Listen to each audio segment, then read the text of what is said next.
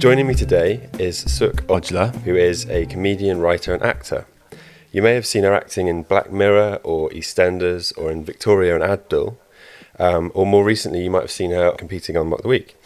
So Mock the Week, the last few episodes, especially the ones that I've seen you on, have been recorded in lockdown situations with plastic screens between everyone and you're being watched by an audience over Zoom. So what's it been like going on something? I've imagined that's something that you start out wanting to do as a comedian and you get there on Mock the Week and it's really strange and there's no one in the audience. What's that been like? Well, the first time I did it, there was an audience, but obviously a socially distanced audience, which was great. And then the second time I did it, it was purely a Zoom audience. But I think I get so anxious about that kind of thing, anything telly, and especially when it's something as major as Mock the Week, that I kind of come around full circle and they just don't feel anything. I get really anxious in the days leading up to it, and then when it comes to it, I'm like, I'm not a person. I'm just this nebulous kind of thing just floating around. Because that's the thing.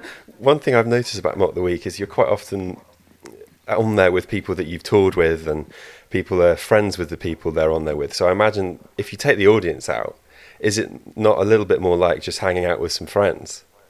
Yeah, and to be honest, everyone's really, really lovely. Like, it's still a terrifying thing to do. Everybody's so nice, and obviously it's lovely when you know somebody doing it that day. And in a way, a lot of it you don't really need the audience.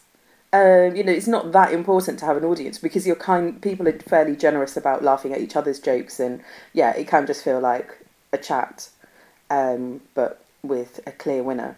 And I don't think it's any coincidence, Alex, that both times the team that I was on won. So, oh no, of course, I'm sure.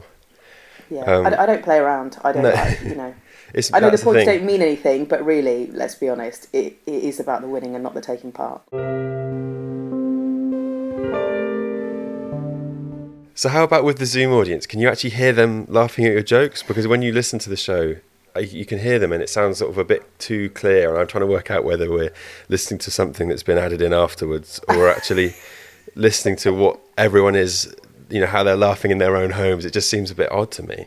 What can you hear when you're on set? You can actually hear the laughter and the feedback really, really well, which I was really surprised by because I thought there would be a bit of a delay. Because I've done Zoom gigs before, unfortunately, and there's always a delay. But obviously, they've got slightly more sophisticated technology than my laptop, so that doesn't really work. That's not working today. So yeah, I was quite surprised by that because I'm not going to lie, I was a bit nervous about having a purely Zoom audience. But there was absolutely zero delay, and there were some faces on screen, which was really lovely. And there were some faces that weren't, of course, but the audio was fantastic. Although, I have no doubt that they do a bit of jiggery-pokery in post. You've been doing stand-up comedy for about 4 years now because you started your performing career in acting. Yeah. And you studied you didn't go to university, you went straight from school into drama school. And you've spoken in your comedy about having quite a traditional Punjabi upbringing. And I sort of imagine that might have been a difficult thing to broach with your parents, to say, actually, I want to act, I want to perform. So was that something you had to sit them down and say, this is what I want to pursue? Yes and no. Yes, it's been difficult.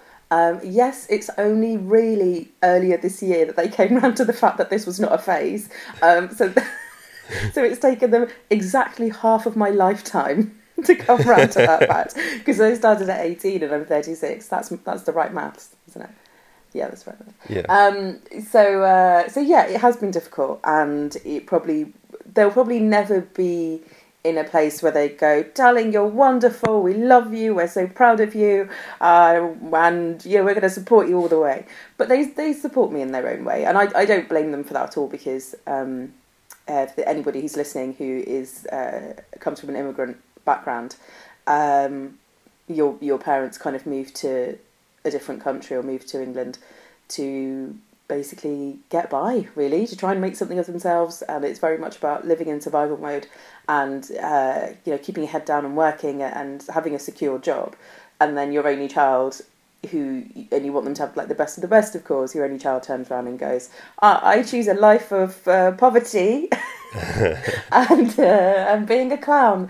So I went to drama school at 18, which I wouldn't, I'll be honest, let's be realistic, I wouldn't really recommend that to anyone. I was just really sick of school and sitting down at a desk since the age of 5.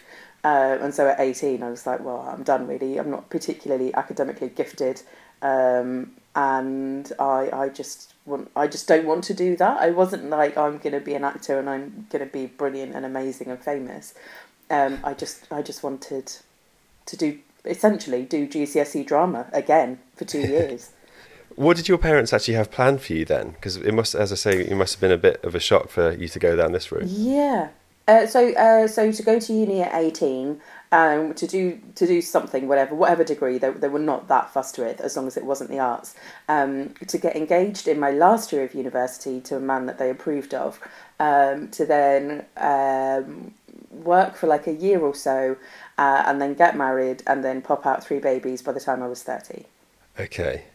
I've done. I went to uni in the end. I did go. I went as a mature student at 26. So 1 out of 4 isn't bad. What did you go and study? Oh God, don't. This is during my wilderness years, where I was basically just a lost child in an adult's body. And I went and I did a degree in events management because I like organising things. Basically, because I like organising things and I wanted to be like J-Lo in The Wedding Planner. I went and did events management and hated every single second of it. There was no part of it that I enjoyed, apart from, get this, the group presentations, which nobody wanted to present. And I was like, yeah, of course, I'll get up there and present this. Still not realising that performing is my forte. I think that must have been a bit of a sign to everyone around you, because I've never heard anyone in the history of group presentations be the most keen person to do it. Everyone, that's something you end up with, not something you put yourself up for. Yeah, so no, I was always the one. Yeah, you'd think it would be. You'd think it would be. It wasn't. It probably. I think other people were like, "Oh, you're really confident," and I'd be like, "Oh yeah, that's surprising." There's so many examples like that over the years that I just did not do anything creative because I didn't think there was a space for me in the acting industry. I'm still not sure there is. I just kind of turned my back on the whole thing for about 7 years, but then did stuff like that and didn't blink an eyelid, and didn't really attribute it to the fact that my life's calling is to be a performer. So once you do realise that you want to be a performer and you start getting a few acting jobs and things like that, it's not long before you transition into being a comedian. So what brought about that sort of change? I think it was turning 30 and having a breakdown, really. One of many. I just turned 30 and I was like, I'm so unhappy. I was like, how am I so unhappy? And there's something about entering a different decade. You know, like you kind of enter your 20s and you're still a child. And you enter your 30s and you're like, oh, this is like adult time. I turned 30 and all I could think was, I've been so incredibly unhappy in my 20s that I refuse to have another decade of feeling like this. And I decided to go back to acting, and I decided to give it a year, which is a very short time in this industry, because I just thought, you know, if absolutely nothing happens after a year, if I don't get any nice jobs, if I don't even have an agent or anything after a year, then I'm going to go and train to become a primary school teacher. Wow, so you're sort of really flip-flopping around trying to find something that fits there. I thought you'd say, I'll go back to acting, but that's, you've had enough with that, have you? Well, no, I kind of did it when I was for 7 years, I went to uni, I did that terrible degree, I worked in schools as a teaching assistant, as a learning support assistant. I worked with children with special needs. I moved on to working with adults with learning disabilities, and I was like, okay, fine. I was like, I'm really unhappy doing this. I feel like I never really gave acting a shot because I stopped acting at 23, and then I thought, I'm just going to give acting another go, and everybody around me thought I was insane. They just thought, they were like, what are you doing? Everybody's buying houses and everyone's getting married and they have matching earthenware, and and you're like, what, why are you like being polite? Why are you doing this to yourself? And I thought, let me just give it a go, because I can't let go of the fact that I never gave acting a proper shot in my early 20s. And then, like, within a year, everything changed. You know, I got an agent, I had a small part in the Black Mirror Christmas special, I started auditioning again. And so I never did that PGCE. I've read about you suffering with anxiety and depression, and I wanted to know if you could give anyone who's in a similar industry to you any advice on how to cope with that, because you're constantly dealing with, when you're working with an agent, you're constantly doing auditions and gigs and things like that. It must be very difficult to deal with that sort of rejection, because it does happen for anyone starting out. And how do you kind of cope with that sort of thing? Oh God, I wish I had the answer. I think the biggest, okay, let's be specific. The biggest thing, like, rejection is really tough. Rejection, I read somewhere, registers as physical pain on the pain scale or whatever it's called. But I was once rejected. I once went for 12 auditions in a row and didn't get any of them. Oh. And this, and this wasn't that long ago. This was just before I got Game Face. So this was, last year? And I have been so, with my acting career especially, so kind of like 1 foot out the door, and always seeking that kind of stability that obviously acting is never going to give me or gives anyone. I'd say, oh God, just be so kind to yourself, be so gentle with yourself, and try not to numb your feelings. So I got rejected for something recently, a play that I really wanted to do at the theatre that I've walked past since I was 18 and first at drama school, and thinking, I want to be at that theatre, that big theatre on the South Bank, which I don't know if I can say its name, but you know the one I mean.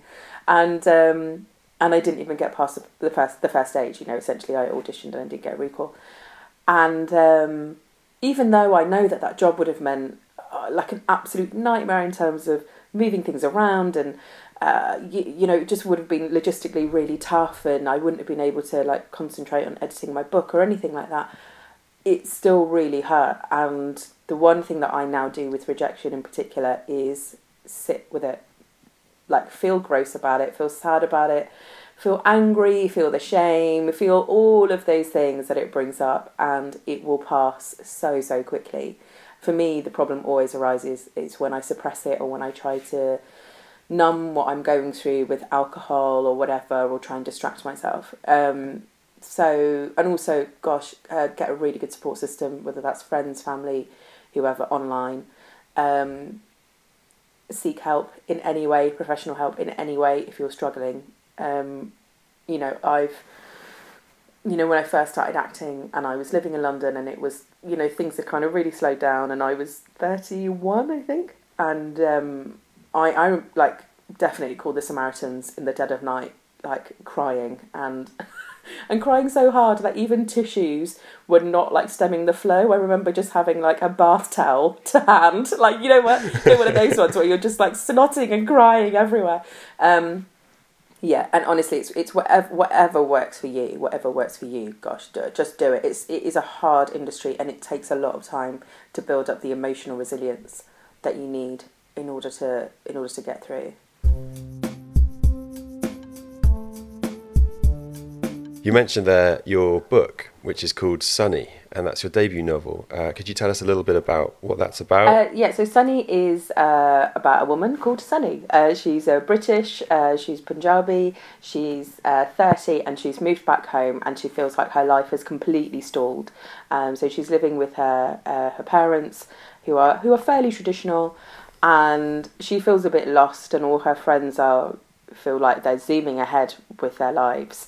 And she feels like she's taken 10 steps back. She's gone through a pretty awful breakup. And she's trying to find love, and she's trying to...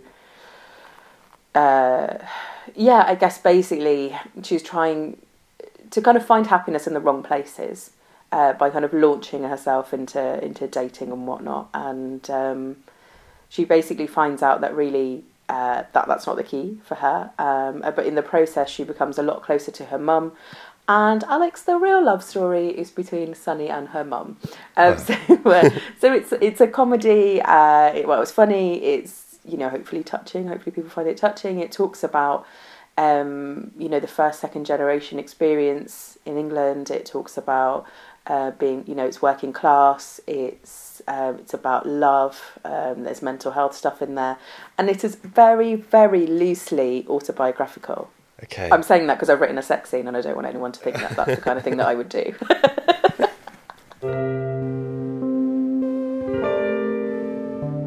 Suk, what would you like to offer up as your Who's Flying the Plane hidden gem? So it's a very little-known author called Charles Dickens. No, I won't do that. It's an author called Andrew Davidson. And, God, I hope I've got his name right because I'm about to wax lyrical about his book. He wrote a book called The Gargoyle, and it's the only book he's written. I believe he lives in Canada now. And I don't know how popular it was at the time, and I don't even know how I came across it. I think I might have picked it up in a second-hand bookshop, maybe. And it's the most beautiful, heart-wrenching tale of love, but with also fantasy in there and faith, and it's just incredible. I've read it about 3 times now. I recommend it to everyone. And my best friend, who I met on a silent yoga retreat, if you can imagine that, about 8 years ago. And we are so close. I do feel like I've known her in a past life. She's the only other person I know who loves it as much as I do. And it's called The Gargoyle. So, if you can get your hands on a copy, please do give it a read. It's truly wonderful. Okay, so Suk, thanks a lot for talking to me today. Could you let us know how to follow you on social media and where we can see you doing comedy and when your book's coming out, all that kind of thing? Okay, so I'm going on tour next year. My tour was postponed because of the pandemic. It's called Life Sucks. Back on tour next year. All the details are on my website, which is sukojla.com, or you can find me on Instagram, where I'm more generally just farting around on there most days, at Sukojla, or on Twitter, where I just retweet people who are way funnier than I am. And then next year, my book is out in September time. You can pre-order it now, if you like. It's called Sunny, and that's about it. Thanks a lot for talking to me. Thank you, I've loved it. It's been really nice.